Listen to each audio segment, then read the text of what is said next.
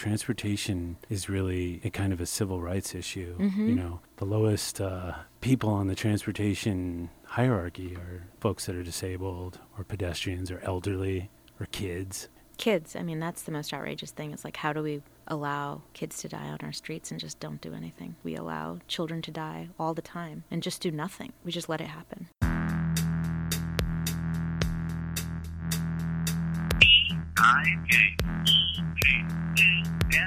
Hello?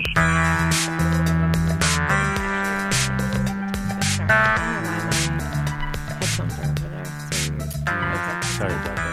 That's okay. Usually I have Nick with me, but it's Valentine's Day. Nick gets to be with his wife and his kid. Today we have with us Nithya Raman, who is running for Council District 4. And we also have some folks from Pasadena Complete Streets Coalition.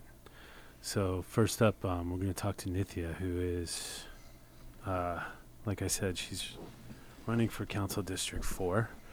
And hi, Nithya. How you doing? Hi. Thank you for having me today.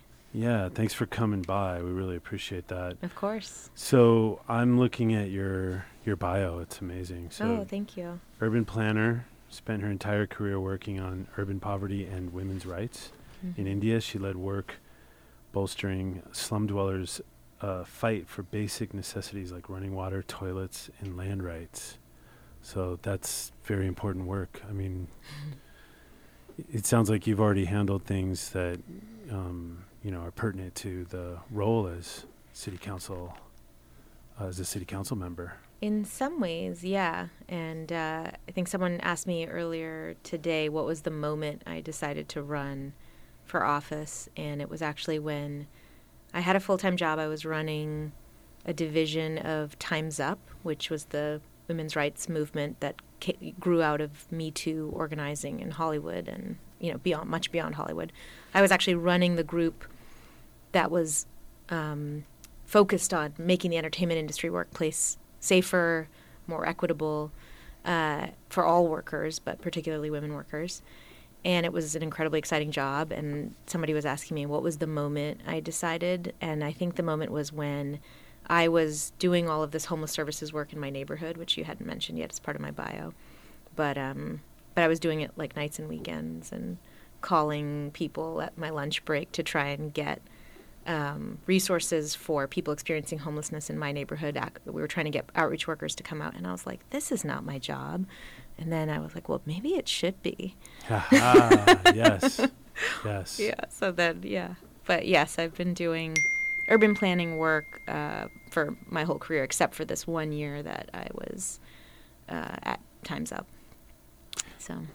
Now, your predecessors, Tom LaBonge, and I think, we could throw Mitch O'Farrell in there as well. They sort of govern the area together.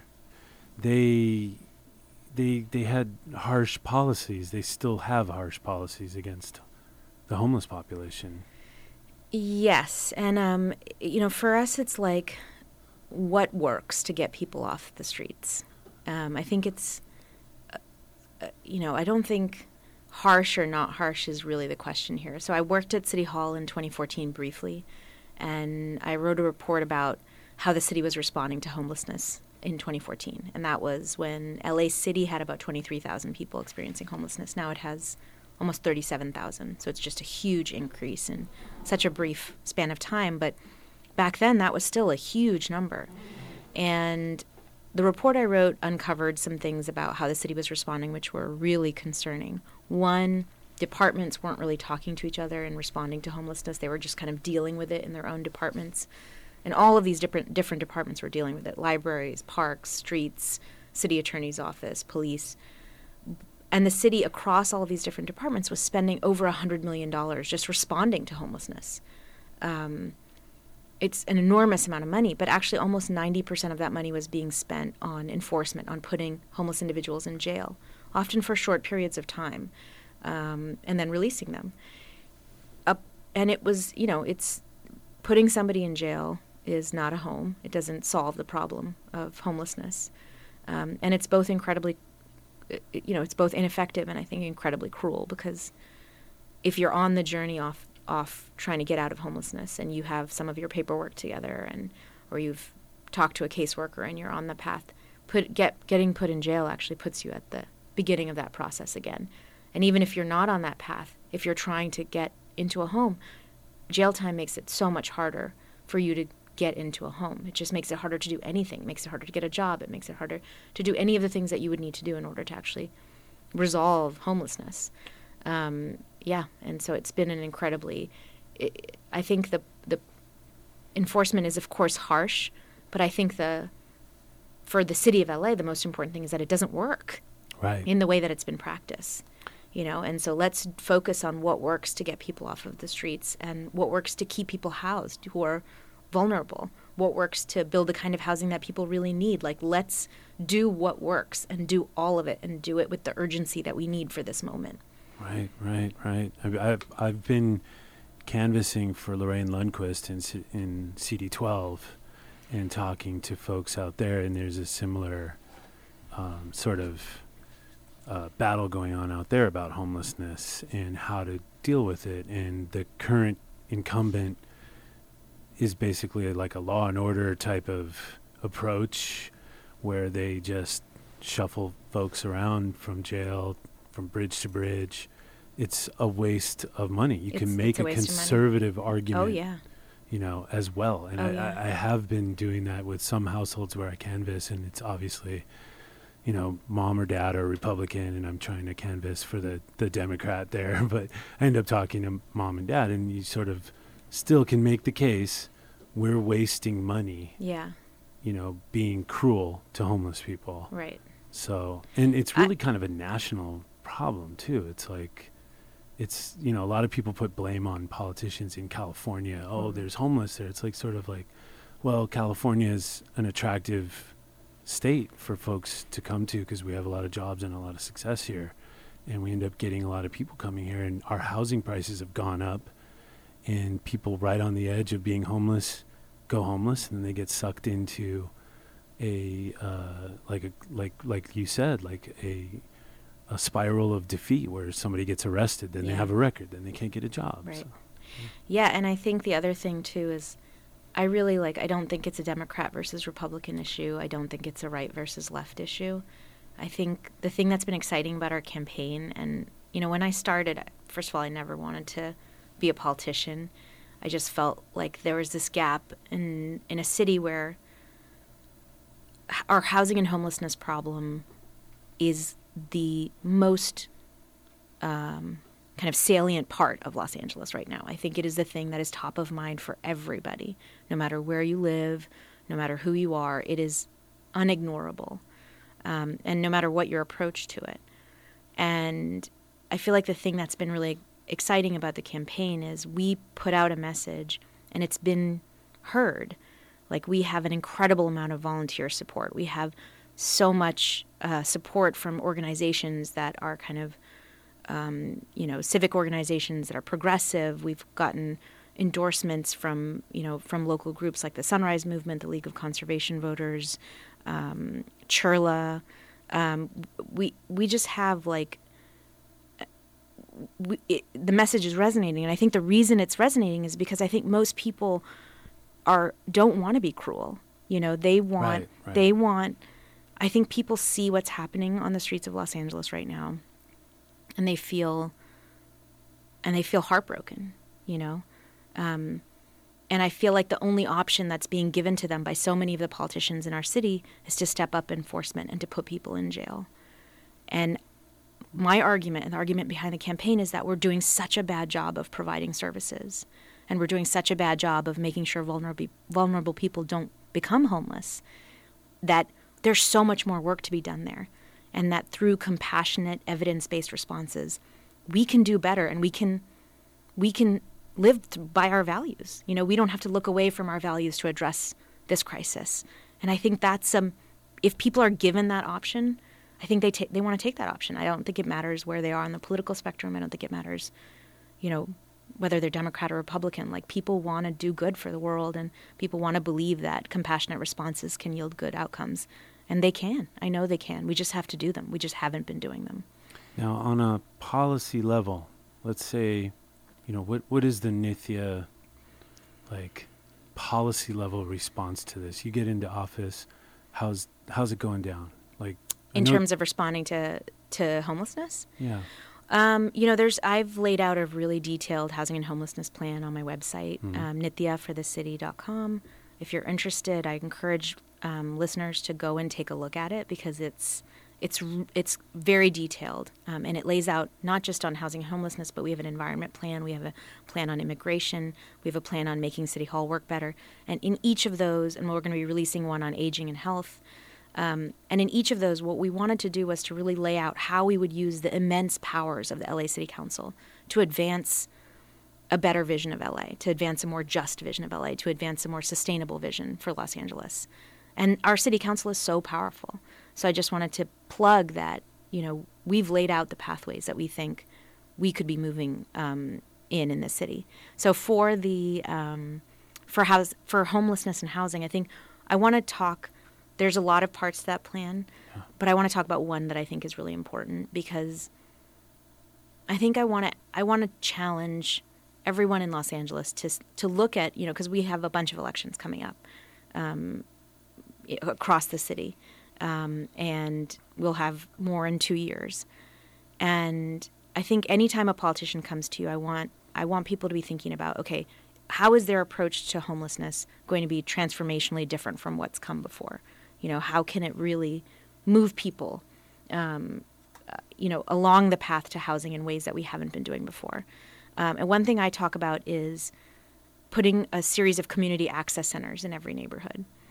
Because what we found, I started a homeless coalition in my own neighborhood, and it serves Silver Lake and Los Feliz and Echo Park and Atwater and a whole range of neighborhoods that are near the river where there's a lot of people in encampments. What we found when we were doing that work was that once people were homeless, it was almost impossible for them to get access to the kinds of resources that they needed to get off of the streets. And so I feel like we can do such a much better job of delivering those services to people, and we need to do that in every neighborhood across the city, because there is homelessness across every neighborhood of the city. And so I talk about these community access centers, which can be places where there's outreach workers there, where there's mental health workers there, who know everybody in the neighborhood by name who's experiencing homelessness. And they are held accountable not just for going and doing outreach, but actually for moving people along the path to getting services and to getting housed. A neighborhood level system where people know other folks by name, that is so different from what's happening today, where outreach workers, do not go out and talk to people over and over again. Mental health caseworkers are not out there at all, really. They only come in times of crisis. That's not a time when people are able to accept help. And the model that I'm suggesting allows for people to develop the relationships of trust that they need to develop in order to be able to accept services and move into housing. It's based on evidence and across different cities. And I know that we can do it in Los Angeles, and we must. And through the homeless coalition that I started, we actually created a kind of an access center. And I just learned, I had to step down from the board in order to run, but I just learned that we housed 7 people in the last 2 weeks in our neighborhood. Nice. And we just did that as volunteers. Imagine what the city could do if it transformed its response in that way. Right. It would be a completely different situation from what we're facing right now. And we can do it. We can do it with the exact same resources we have available to us right now. We can do it with the exact same people that we have available to us right now. We just need to be committed to it and feel that urgency to do it. Yeah, we spend a lot of our budget, our city budget, gets spent on police, and it's that same thing you were talking about. It's like having police on the homelessness problem is... Yeah, it's expensive, too. Expensive. Yeah, it's foolish. It's really expensive. It's expensive. It's wasting our most expensive staff members from the city doing a task that I'm sure they don't even want to do. Right. It's like asking a doctor to clip toenails. It's like, yeah, they want to do other things. Surgeries, sure. Yeah. Yeah. So that sounds amazing. I've never thought about that. There should be community centers. Yeah. They're in communication with anybody that even could be on the edge, right? Absolutely. And that's one thing that I talk about too, is that it's a place for anybody facing vulnerability come in and get help.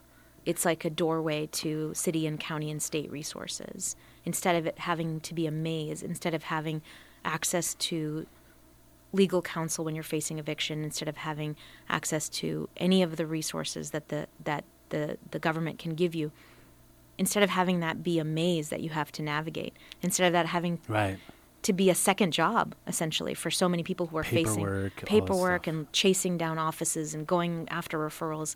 It doesn't have to be that way. And for most people, they're not able to navigate that system. It requires an incredible amount of time, proficiency with, navigating bureau. I know, it's so hard. Yeah. I hate even going to the Barely DMV. hanging on, right? Yeah, I know. exactly. Like, it's like, imagine if you had to fill out all of this paperwork all the time to get access to anything. And if you have a community outreach center that's available, and people are, a lot of times I think people are maybe $100 out from rent. Exactly. $100. Maybe there's some way city Absolutely. services could be extended, like, hey, we got you on this $100. That's a part of my platform, is like eviction prevention. Often you only need a couple $100s to stay in your home. Right. And if you can get that at the right time, then you can save tens of thousands of dollars housing somebody after they have lost their homes. Totally makes sense. The other thing that I just wanted to, because I get really excited thinking about this. So LA, I think, has a reputation for having pretty low levels of civic engagement. This group right now in this room probably is like on the outliers, a set of outliers, like deeply engaged people. So I'm talking to the wrong group about that. But we have a reputation for being, like low civic engagement. Mm-hmm. In the homeless coalition that I started, and with my neighbors, I co-founded it, and in the campaign, what I found is that when you give space for people to do something, when you give space for them to contribute positively to their community, they rush to fill that space. And like the community centers or the community access centers can be that too. They can be places where community members are invited to volunteer. They can cook hot meals and serve them. Older folks can come in and just have, sometimes people feel isolation in their homes. They can come in and have a meal with other people. You have to show an ID to come in. But just imagine what that space can be like in every neighborhood across the city, where you could drop off things you don't need and somebody could get things that they need. If you had extra food, you could just drop it off there. If you wanted support, you could just come in and be there. If you wanted to get a cup of coffee, you're welcome to come in and have a seat and have a cup of coffee. Like, that would be a transformational space in LA. I don't see those kinds of spaces around. And if done right, it can galvanize and create community in places where there isn't, or where there needs to be. Like, how beautiful would that be? We did it in Silver Lake and the surrounding neighborhoods through SELA, and it's like every time I go see it, it's moving, And for the campaign, we've had incredible volunteer support. We had 120 people out canvassing last weekend, over 100 the weekend before, and it's just been incredible to see like how many people have come out for us, because they feel this real sense that if we do this and if we can get this right, we can make LA better together. And, that's cool. That's really amazing. And we should do more of that, Wow. That's powerful. I love it. Yeah. I mean, I've been watching I have a few friends in Ground Game LA that are involved at Ground Game. And they've definitely been doing work, promoting your campaign, and they've been doing a really good job. I love all the messaging of the campaign and the detail that you get into. Like, you just laid out a whole plan. That's amazing. You'd never hear that from the incumbent, It's just all talk and little sound bites and stuff from the incumbent, and you're giving us like a vision. Yeah, that's amazing. I think at a time when like climate crisis is near, when our homelessness is leading to 1,000 deaths a year, I feel like I don't want crumbs anymore. I don't want people who like nibble around at the edges of problems and just say things. Like, the time for complacency is done. Let's move on. I agree. I think there's a big mood like that going on. I hope so. Yeah, so let's vote them out. Yeah. Okay, so that's an amazing vision for homeless, for the homeless issue. Let's talk a little bit of transportation. Yeah. Because in my mind, like, transportation is really a kind of a civil rights issue. We have we have like a very classist transportation system here where people are treated better if they have a more expensive vehicle or form of transportation, right? Right. And seems like the lowest people on the transportation hierarchy are, folks that are disabled or pedestrians or elderly or kids. It's crazy. Kids, I mean, that's the most outrageous thing. It's like, how do we allow kids to die on our streets and just don't do anything? And nobody cares. It's like astounding to me. Yeah. One like a dresser falls over and then IKEA recalls like millions of units of furniture, and somehow in Los Angeles we allow children to die all the time and don't just do nothing. It's really astounding. Yeah. It's remarkable how differently we let we just let it happen. Yeah, and they make calculations based on deaths too, with road design. Mm-hmm. And there's an acceptable level of death, in exchange for a 30-second better average commute time sort of thing going on. Interesting. Where life is just treated so valuelessly, like. So anyways, I mean, hearing about your homeless plan gives me hope for what your transportation sort of philosophy will be.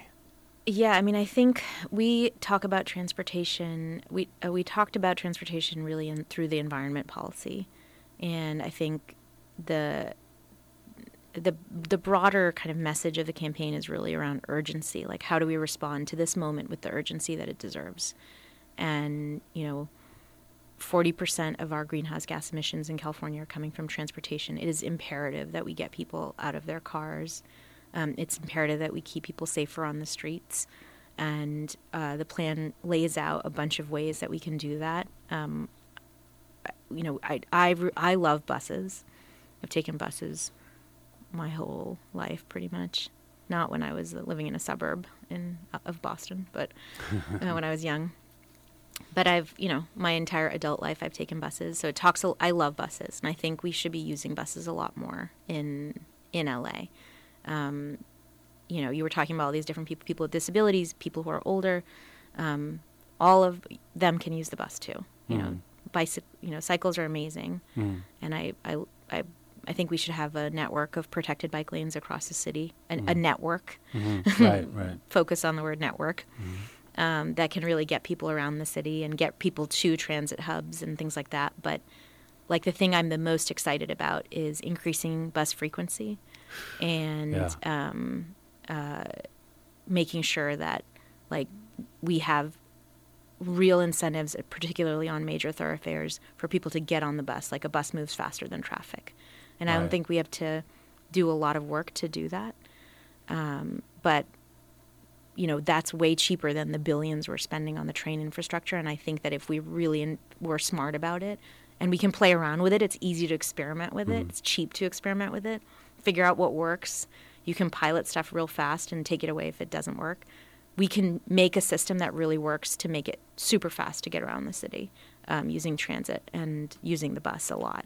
Well, I would love to see that. I like what you're saying about frequency of the bus because I think that the powers that be, they focus on speed more than they do on frequency. Yeah. And it's like, I think speed is overrated. I think we've been pumped with so much marketing that speed is important that really, like, if, when I'm sitting at the bus stop and the bus stop is kind of awful and it's close to the street and there's Let's get some shade on there too.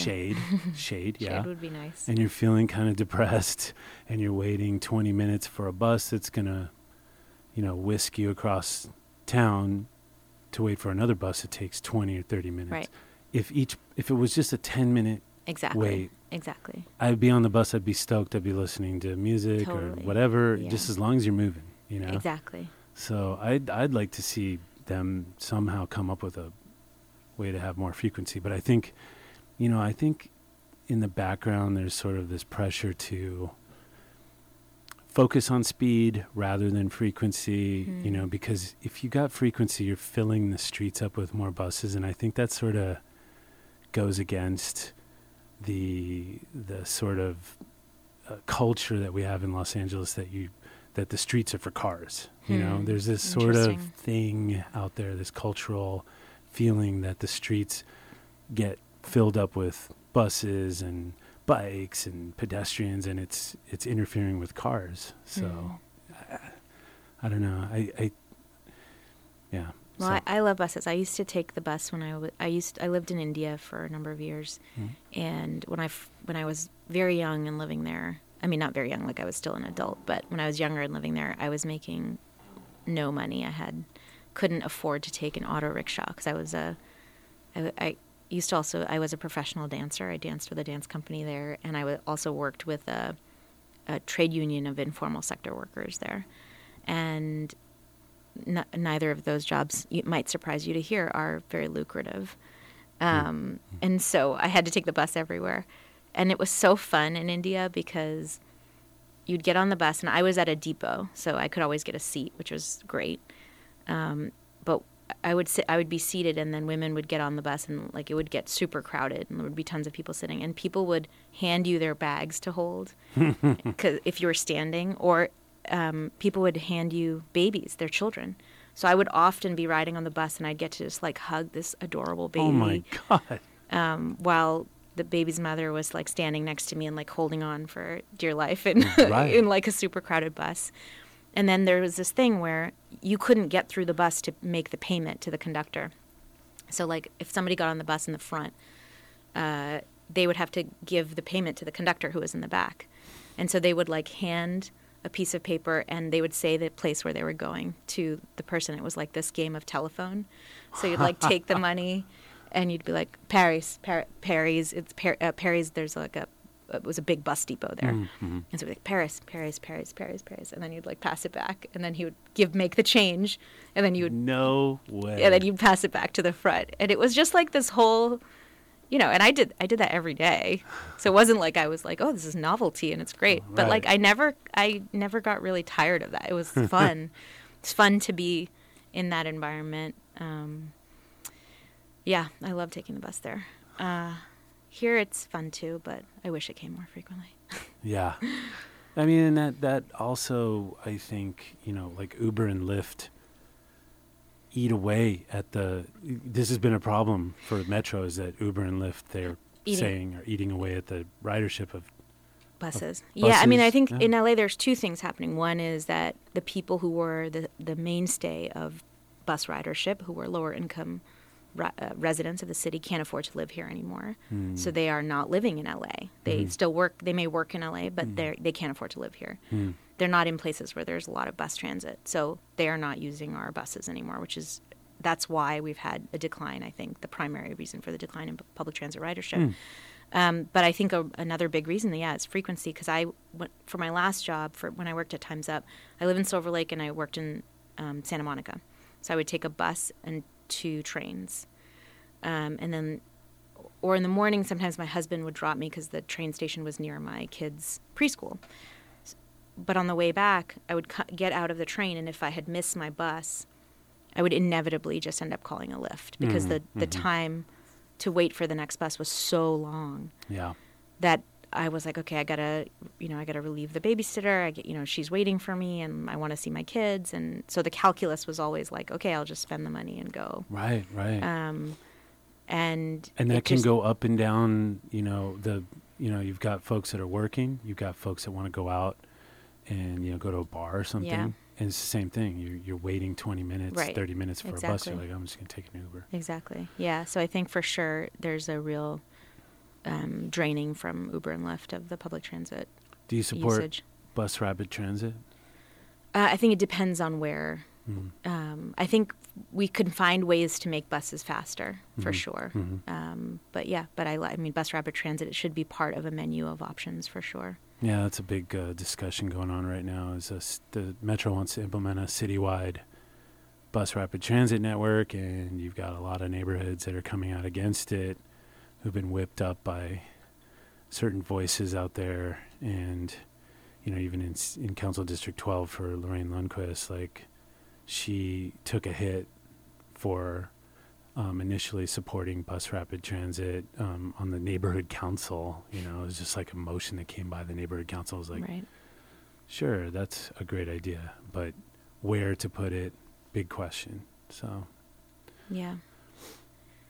I think one of the interesting things about LA is really like you got to go out there and stump for that stuff because everyone's going to be scared of new stuff coming. Everyone's going to be scared that it's going to take long. It's good. There's going to be so much traffic. There's going to be X, Y, Z, and I feel like I want to see my elected representatives out there really making the case for right. Things that can get us to our climate goals, things that can get us to our housing and homelessness goals. I don't really see that right now. I see Right. people who are kind of running away from complaints, and I would love to see more of that. I would really love to see some people out there really advocating, and being kind of evangelists of a new future and getting people on board and making people less scared of change.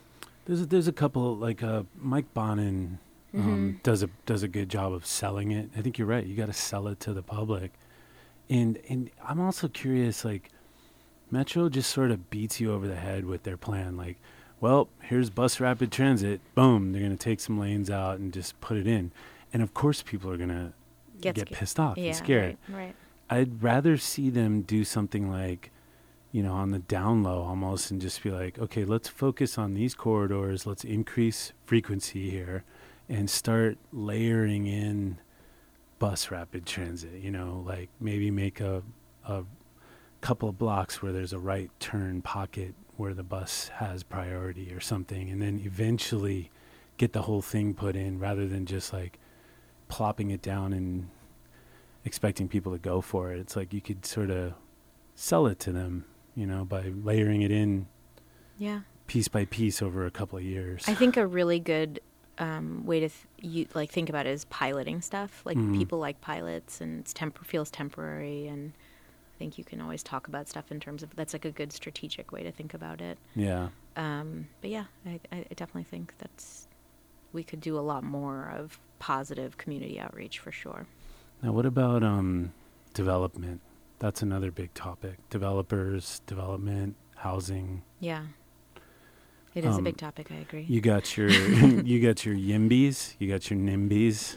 NIMBYs are not in my backyard. YIMBYs are yes in my backyard. The YIMBYs seem to be pro-developer or they're cast that way as pro-developer, and in some of the arguments I've had with them, there are definitely some people on the YIMBY side that just don't seem to care about folks that are low income and already there, or people that were already in the neighborhood. They're just like, move them over to this place or whatever, build more, and there'll be more supply. So then the housing prices will go down. But I don't know if I really buy that. I think it will take so long for a lot of that kind of construction for the drop in prices to trickle down to places where, working people are really going to see differences in their, in what they're paying. I do think though that like we desperately need more housing, but we need cheaper housing. We're seeing a lot more development in Los Angeles in recent years than we have in years past. And a lot of that development has been really expensive. And it hasn't brought down the prices. It has not brought down the prices. And I think we can do a lot more. We can use a lot of the powers that we have in the council, because the council controls land use. It's a huge power. And we could definitely be using those powers to push for the construction of more deeply affordable and affordable housing. And public housing. We can invest in public housing again. I think, and for me, it's like the perspective that I bring to it is, I worked with people who lived in slums in India. I've worked with people experiencing homelessness here. Like I have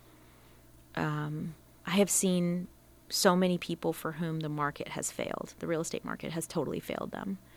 And so for me, a solution that is focused primarily or exclusively on unleashing the real estate market, I just don't know that is necessarily going to address the needs of the people who are the most vulnerable in LA right now.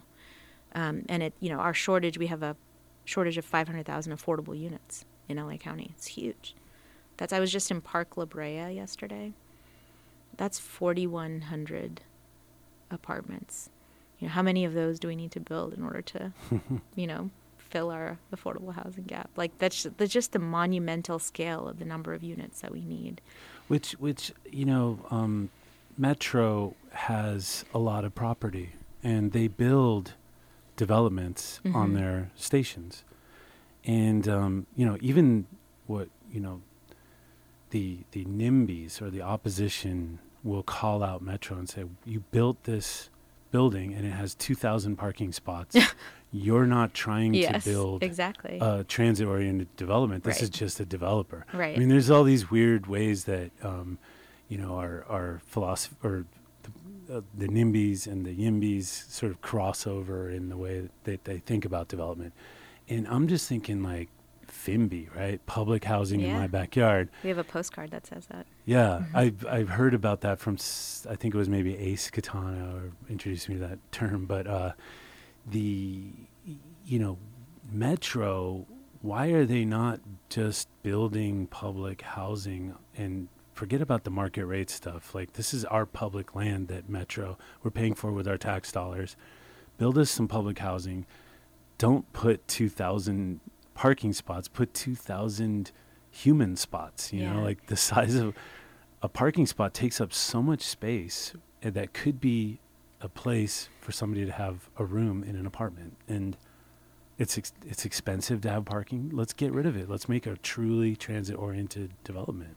Yeah, and like if you build massive housing units, those are not necessarily green. Like the premise behind this whole movement is to really get us to a greener LA, right? And so if they're like huge apartments, those are not with parking, we really have to think about what is the future of the housing that we want to build. We desperately need more housing, but I do think we need to do a lot more thinking about what kind of housing we're building. And we also have, what part of the distrust around YIMBYs and NIMBYs is really, or even just generally around housing issues, around communities that are agitating against housing and communities and people who are building housing, really has to do with the fact that we have let real estate money colonize City Hall. That is where that distrust comes from. We have let real estate money flow into council politics. They have been the only donors for city council races for decades. So it is no surprise that people feel deeply distrustful of huge developments that are coming up in their neighborhood because they're like, are you doing this in our best interests or are you doing this for profit?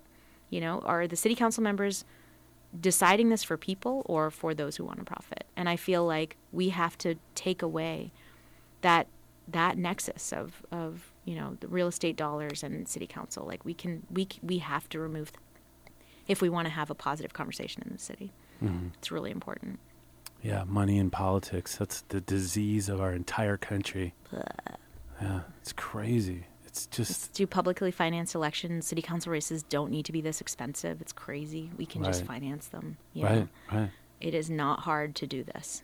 Right. Let's get it done. So obviously you've rejected developer money. We're not taking a single corporate dollar. Awesome. Yeah.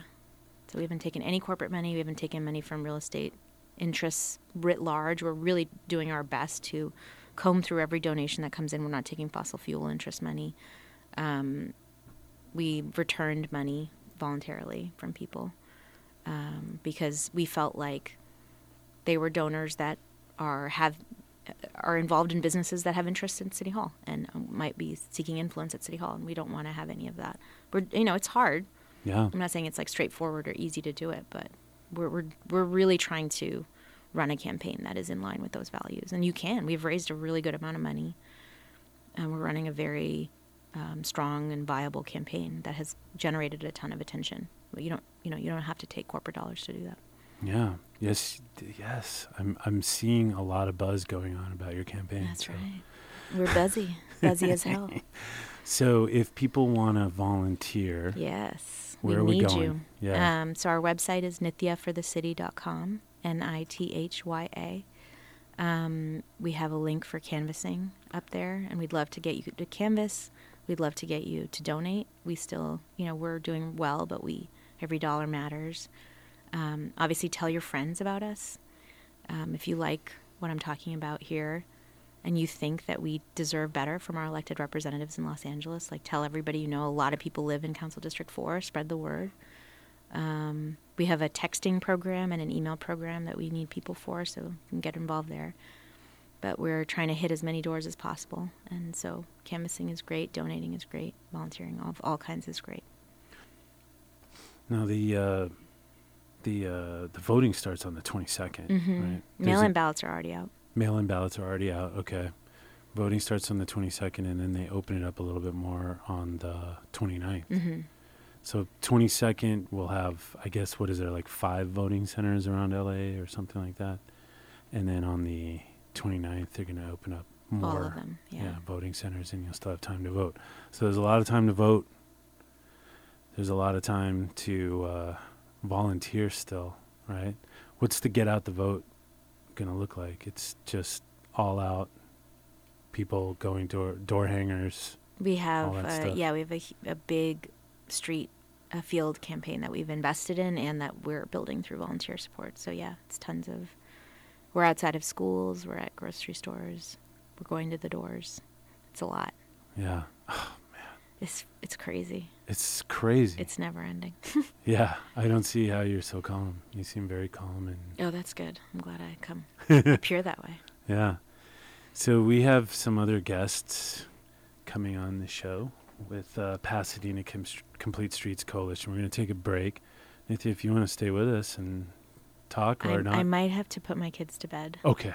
And no if I leave right now, I will be able to catch them before they go to sleep. Okay. So if that's okay with you. Yeah, that's I'm fine. so sorry. I was hoping that we'd all get a chance to chat together. It's all good. Okay. I mean, I really enjoyed, we all did. We're all here. We just haven't introduced Pasadena to the stage yet. But, I mean, it's been amazing talking to you. Thank you so much. Thank you for having me. I really appreciate it. So Nithya for the City, and that's FOR? Yep.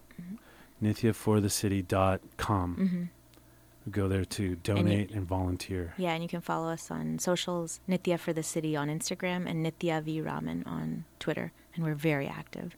And Nithya for the City on Facebook. Okay. All right. Cool. Thank you. Thank you. We're going to take a break, and then when we get back, we'll talk to Pasadena Complete Streets. Okay, sorry guys.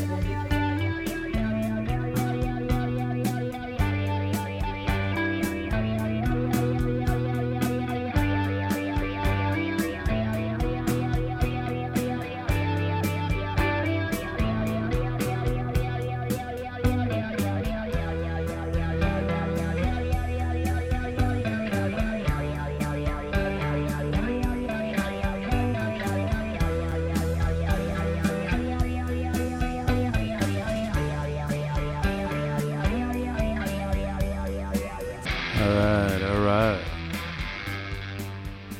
We're back on Bike Talk, live stream on KPFK, listening to a little Sonic Youth.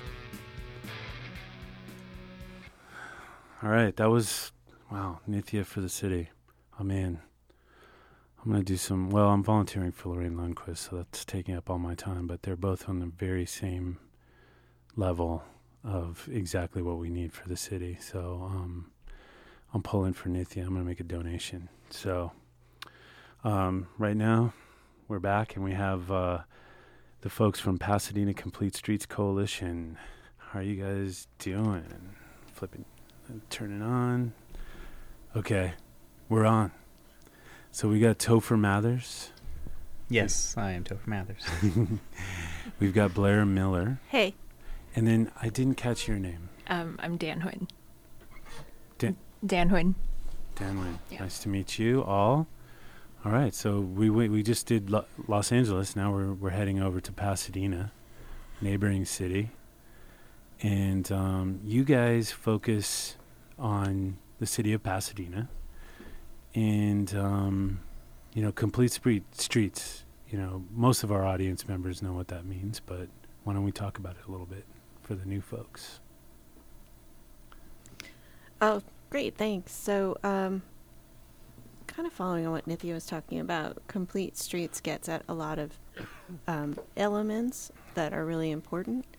So if we can make our streets safe, accessible, appealing to all users, we can tackle a number of the problems that Nithya was talking about. First of all, we'll have a city that people can safely move around without cars, which is one of Pasadena's tenets in its general plan. We'll have a city that can help approach its climate action goals and help address climate change.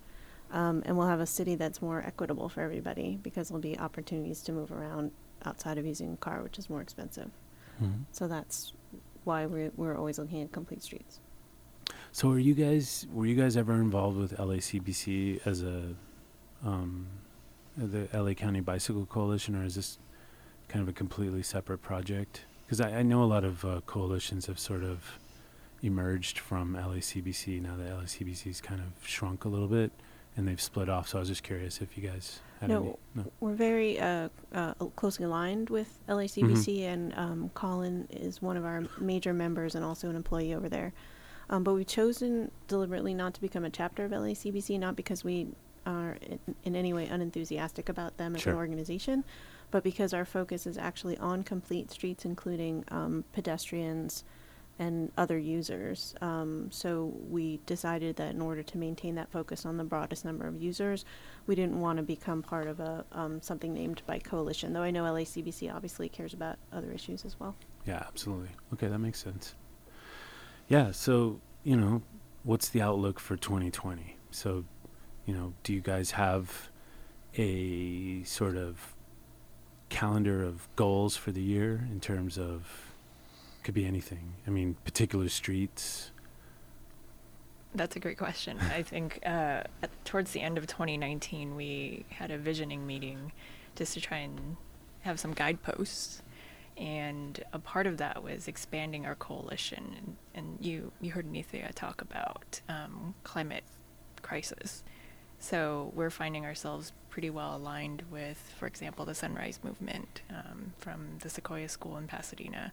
We just helped put together a climate action forum for potential candidates and incumbents that are running on city council, and that was a huge hit. And I think that's probably a direction we're going to be moving towards in 2020, but I'll let other folks chime in. Yeah, last year we helped run Walktober, which is a series of walking events that were held in the month of October, and it's something we're going to do again this year as well, and it's trying to get people out of their cars and give them opportunities to enjoy the city that, walking or other such things. So it's like a walking tour of Pasadena or areas around Pasadena? Yeah, I mean, so it's like a month-long event, and we had different walking events, some in the Lower Arroyo, some with city council members in their district.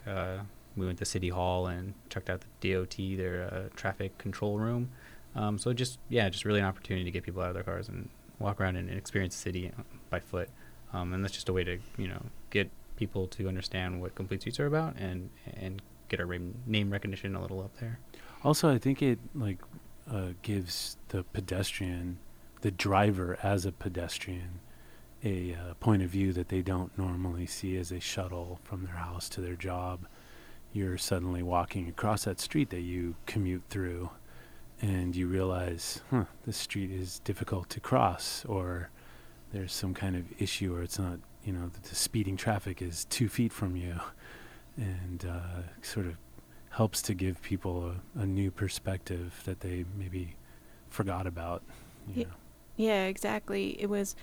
We started out as an advocacy organization, and we'll talk about a specific policy or program at City Council, but we need to broaden this coalition, as Dan referred to, and by creating events like Walktober, all these walks were focused on like food or art or architecture. Love that. They were wildly popular. It was amazing, and tons of people we were able to reach who wouldn't normally be necessarily open to hearing about sort of our perspective on these issues. So it was a really great opportunity that we hope to continue in 2020. And then a couple of other things were put in an application to help Day One do Bike Week or Month in Pasadena, and also want to work on potentially a SCAG program to do urban cooling and how to create sort of green streets that will help cool the urban heat island effect. Now, SCAG is Southern California Association of Governments, and I guess Pasadena has a seat on that board, right? I don't recollect. Regardless, I guess SCAG would sort of provide funding, right? The pilot, the origin of the program I'm unclear on, but they had already selected Pasadena and Long Beach as two pilot communities to look at what steps cities could take to reduce the heat island effect. So that involves, if I'm not mistaken, like the roads are black, and I think even in LA we're doing a pilot program to paint the roads white. Yeah, it's white asphalt, I guess you call it. Or? So it's trees and other kinds of shade, potentially other forms like that might bring greenery to the area. So. And Pasadena has like a rich tradition of planting trees. If you look at Google Earth and you look at Pasadena, it's like covered in trees. Some are unlike LA, and we've invested in the past in our street canopy, and that's definitely something we have to keep investing in if we want to get people to walk or bike, because shading a tree for cars doesn't make sense because cars have air conditioning, but when you're riding a bike and when you're walking, it's really nice to be underneath the canopy of a tree, and it helps a lot with environmental issues. Yeah, absolutely. I mean, when I was growing up, I actually went to Pasadena City College, and before that I went to a school in Burbank, a high school in Burbank, a little Catholic school. My mom didn't want to send me to Hollywood High, so I went over the hill, and I was just like, wow, Burbank is so well taken care of. And then, just as a kid, I just understood that about the city, and then we would, sort of travel laterally across Glendale to Pasadena. And all three of those cities seem to care more than LA about things like street canopy and making things nicer for people to walk. And I used to skateboard or whatever, take the bus. But that always impressed me, is even when I was young, I was like, it's so much nicer in Burbank than it is in Hollywood, and So I guess that's attributed to the city just being small, right? Like Pasadena is what, 1 million people, something like that, or 140,000. Oh my god. Okay, so way small. Wow.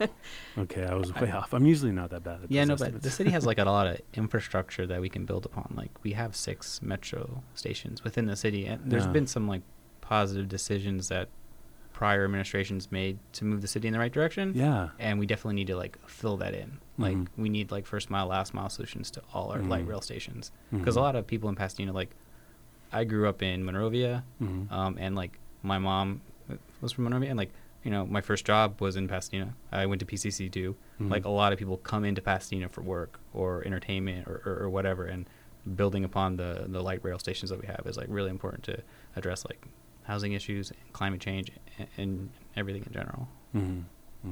Yeah, I think we have some really interesting opportunities with Metro's Next Gen plan. And so we have a local bus system. It's called Pasadena Transit. It used to be called the Area Rapid Transit, but for obvious reasons, it's no longer called Rapid. So I think we're on the cusp of some really interesting opportunities. And for a city of our size, I think we've come a long way. And I think with some new visions on city council, we will be able to do much more. So do you guys endorse city council members? You guys are 501c3, right? So you can't. We're basically just a club. We don't really even we have no staff and barely any budget. We've chosen to date not to endorse any candidates because we have to work with whoever gets elected, and it's important to maintain strong working relationships. Okay. Yeah, that hasn't stopped people from calling us Big Bike, but yeah, that's right. Keep Pasadena moving. Yeah. There's that group. There's a Keep LA moving. There's a Keep America moving. There's a Keep Playa del Rey moving, right? There's a bunch of them. They keep multiplying. Yeah, they do. That's basically the people that think we should all drive cars everywhere for everything, or that cars should be the most important form of transportation, that your trip is worth more because you are driving a car. That's basically their philosophy. It's, Yeah. yeah, it's kind of like Bizarro from Superman, because like it's the direct opposite of what we think, and if we like share something and post something on our Facebook page, like, hey, look at, there's something that, you know, San Francisco is doing or LA's thinking about, you see that same thing posted on the Bizarro website and the opposite reactions. So it's definitely a real thing, and that's why people have to kind of go out. That's kind of not necessarily one reason why our group formed. We formed for other reasons, but something that's kind of kept us together as a cohesive unit, because we realized that there is like sadly to say, a threat out there, Right. that will push back on any of this stuff. And they're working together across cities and states, I guess. I Well, mean, they had a conference last October that had speakers that from Reason Foundation and Cato Institute, which are Right. both Coke-funded institutions. I would not say that this is a what do they call it? AstroTurf. It's not an AstroTurf movement. There's absolutely real people involved, but there's Yeah. also other kinds of interests that are involved in all of these groups. right. Yeah, I've definitely gone up against one of the speakers at that conference a few times. And, you know, it's like you wonder, like, where do they come from? But I'm sure they're thinking the same thing about us because, you know, I don't know, we used to go to City Hall in LA all the time as the bike lobby and would kind of have our way because nobody was really paying attention that much, you know, and we'd be the ones like advocating for things like road diets and bike lanes and things like that. And, you know, once the city started implementing a lot of those kinds of configurations, a opposition did arise. And it's fueled by, you know, talk radio hosts that just nag at the driver for like an hour while you're commuting. You just hear these couple of guys on the radio just telling you how awful everything is in California. And it's like they have such an amplified voice compared to like folks like yourselves and LACBC and so forth, where there isn't a lot of money behind it, you know? Well, they have an amplified voice, and they also have a persecution complex. It's a very strange combination. It's an effective combination. And Yeah. they're really angry. Like, anger is like a great motivator, and like a lot of the changes that we're facing, like there's changes that have to happen to address some of our goals, and whenever that happens, it creates this reactionary backlash, Yeah. and it's persistent, and it creates new people constantly. As soon as something happens, Yeah. I It's- think sorry to cut in, I think it comes from a very deficient, like, mindset where Scarcity mindset. scarcity mindset, there you go. Mm. That folks, I think I was listening to your last episode on the road buffet rather than the road diet. And I think that makes sense because you're giving people more options, a menu of options, but that's rarely ever discussed. Folks just narrow in on the fact that they're going to be losing something. I think it's just decades of the way that, you know, I guess it's stemming from the 40s and 50s when people were really excited about having machines to get them around. It's affordable. They're excited. It looks fancy, and, you know, they really believed that everybody was going to drive everywhere for everything, and they bought it, and they made policies, and whoever was in the background driving the politics was right on board, you know, oil companies, whatever. And for 60, 70 years, we just rebuilt our environment to be auto-oriented. And now here we are, and we realize not everyone can drive. You don't want everyone to drive everywhere for everything. And, so now it's a scarcity thing where it's like, well, there's more people. We need to widen the roads. We got to stop building housing. Like, it's like, guys, it can work. Let's look at some other models around the world where they've solved this and actually made things more pleasant at the same time. Yeah. There's a famous cartoon or not famous, I've seen it a couple of times, where it's like, well, what if we do all of these things? What if we plant trees and get more exercise and clean the air and, you know, create this, you know, world that we're envisioning, and it turned out that climate change was a hoax. Oh well, we have this much yeah, better world. I've seen that. Yeah. Oh darn, Yeah. we got rid of all the pollution and machines everywhere and expensive. It's so expensive to get around. We've made it so expensive, either time wise or you got to buy a car for $20,000-$30,000. It's insane. If you came to somebody and you said, would you pay $30,000 for a bus pass? That's essentially what you're doing when you have to buy a car to get around. You have to spend $30,000 and then you're in traffic and it's awful. You could see how people would lose their minds and they're clawing at everything, trying to hang on to their lifestyle, and it's just it's not working. Yeah, there's a lot of media dedicated to driving. Yes. I get these ads on Spotify from Lexus Oh, that tells me, the traffic is terrible. That's why we make luxury cars. we're immersed in car advertising. And I used to actually work in car advertising. I worked for Nissan North America. And I just marveled. This was years ago, but I was just they're spending the budget for Nissan North America, which was one of the smaller car companies, was $1 billion in North America. In America, the United States, was $1 billion of advertising. And it's just wow. Multiply that by Toyota, GMC, all these. It's $14 billion, the amount of education, / marketing that we get telling us that we should be driving cars, that the more expensive car we buy, the more valuable we are to society. It's just insane. And also the marketing of SUVs was a luxury item, and what that's caused to pedestrian deaths because of the size of the cars. Right. And another thing recently, Larry Mantle was talking about He's a closet Republican, sorry. he loves his cars.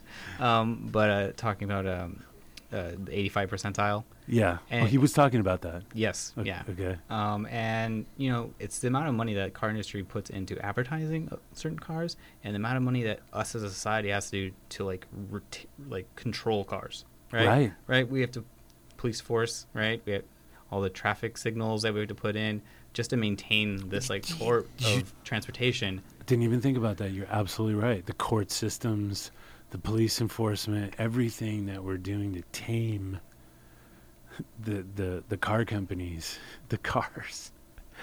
It's insane, and we're not doing a good job. No. Yeah. So Larry Mantle, to just digress really quickly, was he for the did it make sense to him? He's wow, that makes sense. Or was he against it? I'm going to guess that he probably thought it was okay. I mean, you can always kind of tell what Larry's kind of perspective is a little bit, right? Yeah. When he's talking. And he kind of pushed both sides. Uh-huh. Fortunate enough, the people that called in were very for changing the 85 percentile. Okay. Yeah. So he definitely got, an earful of people who, support lowering speed limits. Yeah, because, I used to chase around the LADOT, this guy named Brian Gallagher, senior engineer, LADOT, him and this guy Troy Williams, who was a motorcycle cop for the LAPD. They would go from neighborhood council to neighborhood council and sell the neighborhood council on raising speed limits so that they could enforce the speed limit because of the 85th percentile law. And I would chase them around and present, hey, guys, we don't actually have to raise the speed limit. We can engineer the roads to be slower, and then cars will comply with the speed limit. And it was just sort of like a wrench in their little operation, and they stopped for a while. And they've come back, and they've raised speed limits, I think, on 100 miles of Los Angeles streets. But these two are going from neighborhood council to neighborhood council again. And it's just guys, you guys seriously don't care about safety. LADOT and LAPD. Screw both you guys going around telling people to raise their speed limits. Anyways, digression. Let's get back. I'm sure in Pasadena,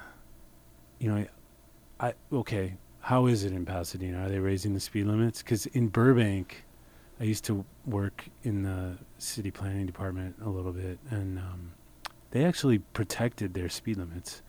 Burbank City speed limits are still around 35, 40. How's Pasadena holding up? Do you want to talk about Orange Grove? I mean, so the city's been trying to avoid raising our speed limits. So like that kind of with the whole discussion over Orange Grove Boulevard, which there's a proposed road diet on that, and one of our points and one of the points the city was making was like, we don't want to raise our speed limits, so let's reconfigure the street to lower the speed which cars feel comfortable driving, right? Right. And that's kind of instigated everything. Like that's when everything kind of blew up in the city when it comes to mobility in the city. Mhm. That's when, Keep LA Moving had the Pasadena chapter developed because of that, and kind of scared some of the city council members, and that whole thing got ripped out of the mobility plan, and there's a big like blank space north of the 210 in our city. Now, Orange Grove goes through an area where there's like some big mansion-sized old houses. It Looks like old wealth over there. It cuts across the city. Like there on the east side, on the south side of Orange Grove, there's large big mansions. Mhm. On the east side, there's large big mansions, some like 1950s housing. But in like kind of the core of it, from like Lake further west, it's like a really working class like Latino community. Okay. And unfortunately, that whole conversation, like a lot of conversations that happen in the city, it's older, whiter, wealthier homeowners who have the political power and the connections in the city to kind of dictate the conversation. Right. And unfortunately, with that entire situation, we never really got to the point of like talking to like that other side of the city to get their perspective. Yeah, Now- actually, for a bit, they were considering doing 2 segments, so west of Lake and then east of Lake. So east of Lake, you get into more single-family neighborhoods, whereas there's more density west of Lake. Mm-hmm. And within that community, when we were out talking with people, knocking on doors, it made sense to do something about Orange Grove because there were so many collisions that were happening. Right. So it made sense.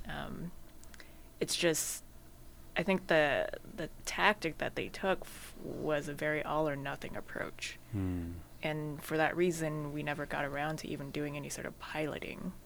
When you say they, you're talking about DOT. DOT. okay. Yeah. They presented it as an all or nothing, Mm. or they presented something extreme and got backlash, kind of thing. I think, just to clarify, Pasadena DOT in general has been, tries to follow the principles of Vision Zero, Okay. even though the city hasn't adopted it. And in general, they pay attention to best practices that are in other cities and try to bring them forward.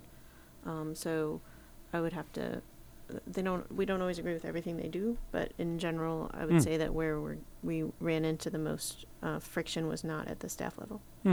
Would you guys agree? Yeah. Yeah. But Just I political think, level. yeah, I think the approach at first, at least from my understanding, was that there would be these 2 segments that would be studied. And it made a lot of sense, given the different environments that Orange Grove goes through. However, towards the end of it just like the entire project got scrapped. Mm. And I think that was a missed opportunity to actually have a conversation around denser areas where you do have a lot of pedestrian activity. You do have a lot of people using their bikes. For example, service workers that go north, south, and east, west. Mm-hmm. But we didn't get to that point because there was this kind of implosion that happened. Mm. I had an experience like that actually out in the West Valley, which is a lot of homeowners and a lot of conservative sort of thinking. You know what? Transportation is not really like a partisan situation, but it's just like people automatically have been conditioned to think like wider roads better, And I found success in I went house to house, fighting for a road diet out there. And, I went to every single house on that stretch of road. It was 2 miles, and I got a signature, and I sold them the idea of the road diet.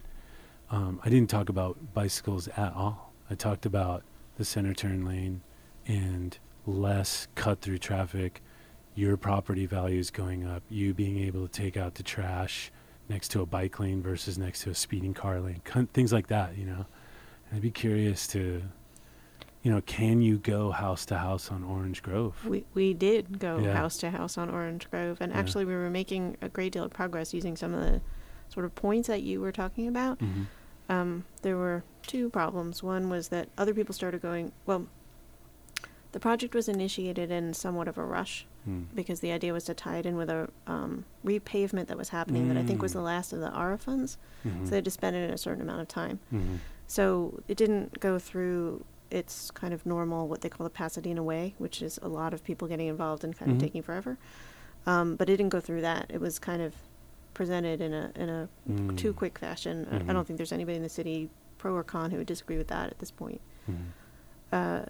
So we did go door to door. We were explaining it. We were actually making some progress. Mhm. And then the meeting was coming up really quickly. Other people started to also go door to door against it. Mm. And then the other thing is that the city Wow. had not had time to hear some of the concerns about cut-through traffic being pushed north and south of Orange Grove, and hadn't had time to either study it or come up with proposed solutions to that problem. So we were just dealing with something that was perceived as a problem and no opportunity in terms of time to put together an effective response. And then there's a sort of change in the political winds as well. Mm-hmm. So I think that sort of is what made it so that it wasn't going to be addressed again. At least that's my perception.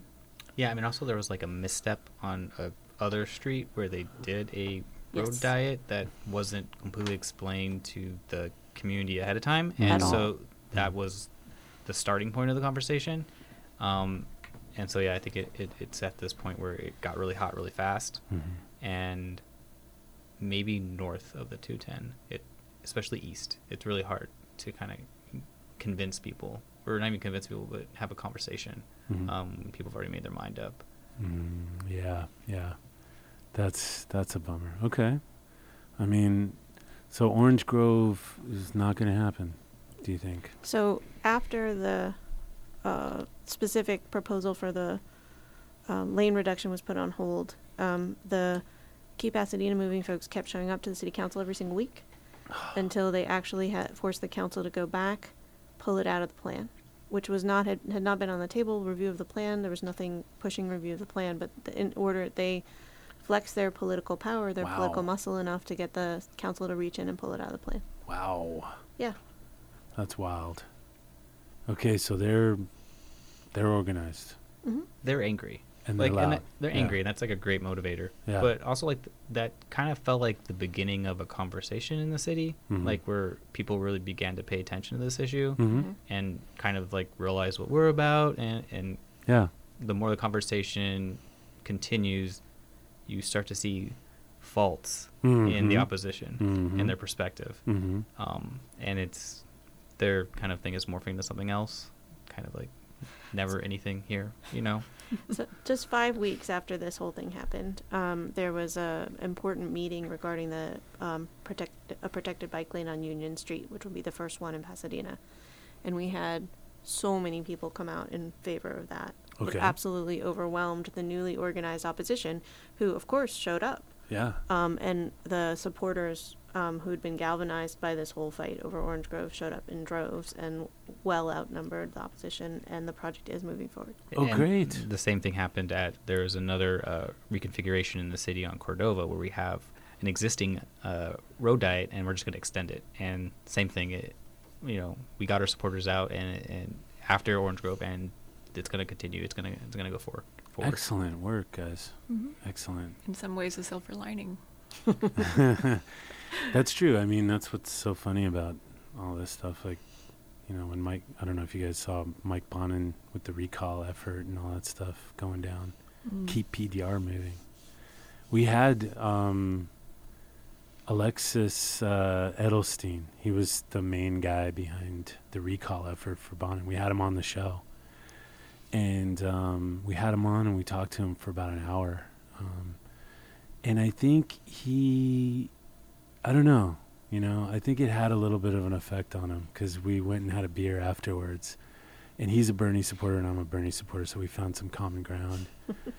And, you know, their effort just sort of melted away. I'm not saying that was because of anything we did, but it was just sort of like once you get out there and you have the conversation, people that you have a knee-jerk reaction and you have enough time to talk to them about it, people start realizing, you know, that it's not healthy to just be cars, you know, just to be about driving cars everywhere for everything, you know. Yeah. One of the things that we think might be a topic that we can pull together a broad coalition on is this subject, going back to what Topher was talking about, of trees. It's it's a truly a subject that brings together our type of advocates and other kinds of advocates who might be on opposite sides of the table on some issues. So one of the things I think we want to look at this year is also kind of trying to pull together a broader coalition focused on that. And you can chip away at the opposition as well, in terms of just car on car violence. You know, there's a lot of people that just don't want somebody speeding, and they just don't realize that the way to get people to slow down is to engineer the streets. And by the way, we can also add other options while we're engineering the streets to slow down car drivers. And I see sometimes a light bulb turn on in the opposition, you know, in their heads, if you really talk to them. And like part of that is like local reporting, because like there are a lot of like car crashes, and they get like the towing truck comes, picks it up, and then the mess is gone. And there's not a lot of reporting on it. So like that's something that like local news organizations need to like start talking about, that because in the city of Pasadena, like you're more likely to be injured in a collision than you are to be hurt in like some kind of violent interaction with another person, or a crime. And it's probably true throughout LA City as well. Yeah. And lucky enough, like we try to push this stuff, and like I sent an email into LAist, and that's why they wrote their article about collisions versus changing the language. Accidents, changing the language. And oh yeah, I saw that. Thank you. Good job. Try to instigate when you can, and sometimes you have a positive result. Well, absolutely. I totally believe in that. I've definitely sent in stories to LA Weekly that have turned into some stories. So it's good to get covered. You know, what is interesting too is citizen reporting. Like I probably shouldn't do this, but I'm in like so many neighborhood groups in Facebook where I just sort of watch like the conversations go down, and it's always like homelessness, crime, traffic collisions, and there's always someone that posts up a gnarly traffic collision like every week. You know, oh my God, these people, you know, it's like they speed, and people start going back and forth about it. And I always drop in a comment. It's like, yeah, you know, roads engineered like freeways. What do you expect? You know, like this is going to keep happening. And then people start arguing back and forth. Well, no, it's just the drivers. We don't need roads to be safer. Drivers have to be safer. And you're like, well, good luck teaching them that.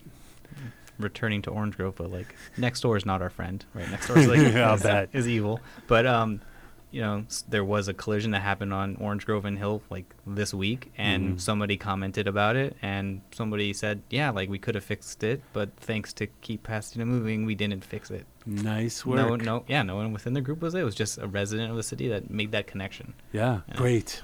Yeah, I think that resonates with folks from the Orange Grove kind of debacle. Is, oh wait, so there's all these people driving really fast. We also don't want them on our streets, and we were worried about spillover traffic. Yeah. Maybe we ought to start thinking about design, and not just personal responsibility. I have a question for you. Yeah. So one of the things we find is that sometimes when you're trying to present this alternate vision, people are concerned about change, and especially like people want everybody else to drive slower. They don't want to have to drive slower. Right. People want everybody else to get out of their cars and get out of their way, but they don't want to get out of it. So what have you found in terms of like, you talk to loads of people who think about these issues all the time. What are some of the tactics or sort of lines of reasoning or things that people have done to be effective in trying to persuade people and not have that sort of defensive opposition. Wow. Yeah. I mean, it's like okay, so you got your engineering problem, you've got your enforcement, and you got your education. And I mean, the people that seem to, where a light bulb seems to turn on, I think the convincing argument is just, they have to realize that you can educate people on North Korea level education programs, and you're still going up against $14 billion in marketing that cars are fast. They're the only things on the road that matter. And, it's like education can only go so far. It's got to be engineering. And some people, that's a tough question, It's things like that. I like to talk about hypermiling as a driver. I like to, when I talk on these forums, I'll say things like, I have an SUV. I drive an SUV, and I want my safety to matter as well. Like as a car driver, car drivers are dying a lot. It's not just about bike riders and pedestrians, but here you have this huge crash that you just posted on the Facebook group, and you want this traffic grid to be safer. But I don't know. I mean, it's just trying to get people to understand that engineering matters. And it's a mess because people are so gaslit about what's going on. It's like, me as a driver, like when I drive deliberately slow, time the lights so I don't have to stop, so I can save gas, because my car, I don't want to spend a bunch of money on gas, and I don't want to spend a bunch of money repairing my car, because you put a lot of stress on it. When people just rush up to a red light, it's ridiculous. Like like almost everybody in LA just speeds up to a red light, stops, and they think that's normal. And I'm sitting there hanging back, and I'll catch the green light, and just sort of everybody that's at the red light passed me aggressively sometimes. And it's like, if everybody would just relax and slow down, but that's not going to happen with $14 billion worth of education yelling at us at Laker games and television shows and whatever on YouTube telling us to go fast. So we're up against a big force. So I don't know what I'm talking about. You kind of talk to individuals, and it's like, trees, that's a big deal. Street engineers aim to take away trees. Can you believe it? Because it allows cars to drive faster. I mean, it's insane. It's insane where all our priorities are in America. And the thing about electric cars is that's not going to solve the problem either. Neither is automated, cars. It's none of those things are going to solve the traffic problem. No, but electric bikes might. Yeah. Electric bikes are very promising. I used to actually not like electric bikes. I like them because you can go as fast as cars. I mean, I don't have one, but if people start getting into electric bikes and maybe scooters, electric scooters and things, like that could really revolutionize Los Angeles. Yeah, at the Climate Action Forum that we hosted, one of the questions we had for the city council members is that we have an EV rebate program, but it only applies to vehicles that can go on the highway. And so we asked them, hey, can we have that apply to pedal assist bicycles and other like electric mobility devices? And majority of the respondents said yes. They thought that was a good idea. Yeah. And just like another thing to your point of like, so I've ridden bikes for a long time, and the more you ride bikes, the better in shape you get, the faster you can go, and the faster you go, the more comfortable you feel on our streets. Like you literally have to compete with cars, with the speed of cars. Yeah. And like, once I like injured my knee and I was biking slowly, and you feel more vulnerable the slower you go.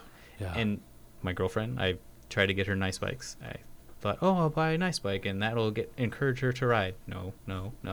But we're looking at buying an e-bike because it'll just make her feel more comfortable that she can actually go sort of with the speed of traffic and feel like you're not in the way, you know. And that's kind of what the thing is that we don't have a lot of bike lanes in our city. And it's interesting that they have there's a governor for the speed of an electric bike. It can't go faster than, I think it's 29 miles an hour. It's 20 for class 1 and 28 for class 3. So why don't we have that kind of governor on automobiles? Serious. There's no reason that a car should be able to go 120 or 140 miles an hour. No, you're preaching to the choir. We're speaking evil.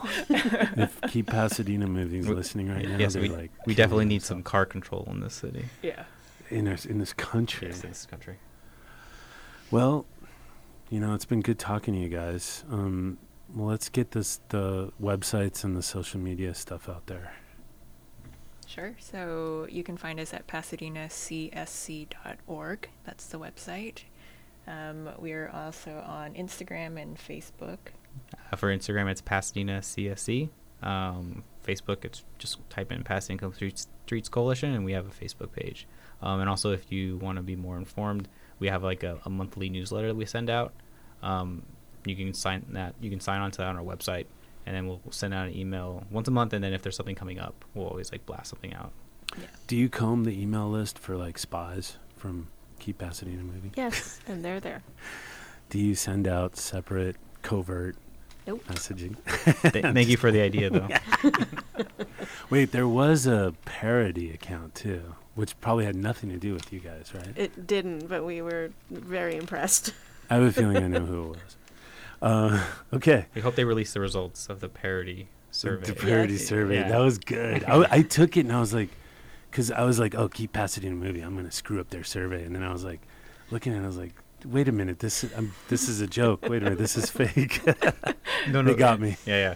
We screenshot that, and that's saved on our Instagram account in story. Okay. So if you want to like reminisce, Yeah. Okay. Well, it's been a pleasure having you guys. Thanks for having us. Yeah, Yeah. thank you. yeah, thank you for We'll having have you us. guys come back in the future and we'll check in on everything. Yeah, when we solve our infrastructure problems. Yeah. You'll be the first to know. Yeah. Oh, perfect. We want the scoop. Okay. Me and Nick are always talking about getting the big scoop for Bike Talk. Get us on the map. The big scoop from Big Bike. Yeah. Yeah. All right. Hashtag. Hashtag Big Bike. Can you believe that? There really is that thought that there's just an evil bike lobby. I love it. Anyways, all right. That's Bike Talk on KPFK live stream. My name's Don Ward. It's Valentine's Day, and we'll see you next week.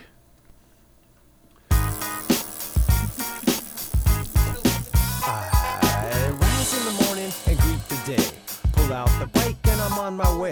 The transportation shows I care. Every turn of the pedal cleans the air. Greener than green, I'm saving the planet. Just like my friends Daryl, Sean, Toby, and Janet. No greenhouse gas, a tiny carbon footprint up your ass. Thanks for listening to this episode of Bike Talk. If you want to hear more, go to kpfk.org, navigate to programs, and choose Bike Talk. On the Bike Talk page, click on the archives link to play or download shows posted in the last 4 months. Go to biketalk.com and copy or click on the RSS link to subscribe. Our Twitter handle is BikeTalkPFK. On Facebook, we are Bike Talk. You can become friends and join our group.